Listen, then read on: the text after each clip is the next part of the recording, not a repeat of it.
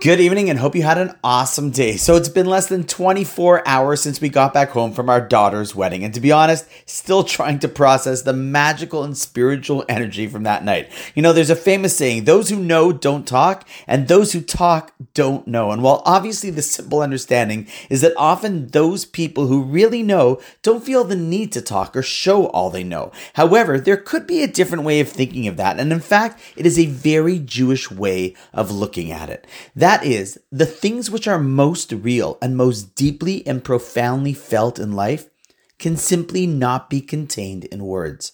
Have you ever felt that you were at a loss for words? Why is that?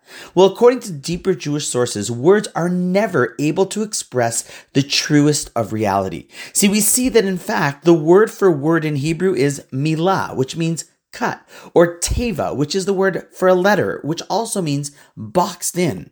It also explains why there's this reason why Moshe, when being asked to be the messenger of God, responds with the words, Lo ish dvarim anochi, I'm not a man of words. So our commentaries ask, is that true? I mean, Moshe seems to do a lot of talking throughout the Torah. So why does he say that he cannot speak? And again, the deeper sources explain that what's meant by that was that if God's asking him to communicate on his behalf, Moshe says, God, that's impossible. How can a person actually articulate any message on a level of God's? Words just can't describe such divinely inspired messages. And so too in life. That's why the stronger the feeling is, the less that we're actually able to find the words to adequately describe that emotion. Let me give you an example. If someone asks you how you're doing, if you're happy, you could say, yeah, I'm really happy. But if a person lets out a bit of a screech first and yells out, yeah, doing awesome. Or what if a person starts jumping up and down and just yelling, woo?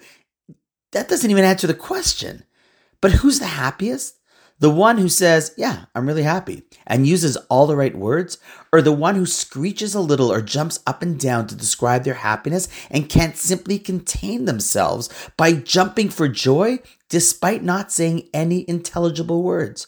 Well, obviously it's the latter. And why is that? Because their emotion and joy is so great, they simply can't find or contain it in words.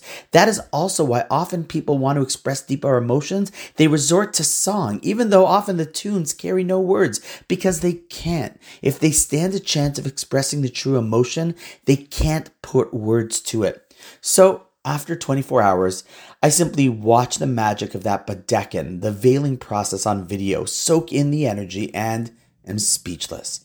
There is no greater of expression of one's feelings than the expression that is unable to be articulated.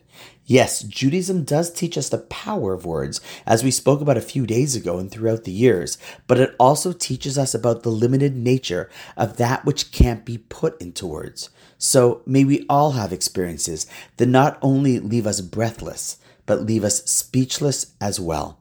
I think I'm going to go watch the Badekin video again now. And on that note, wishing you an awesome night, and I look forward to seeing you tomorrow.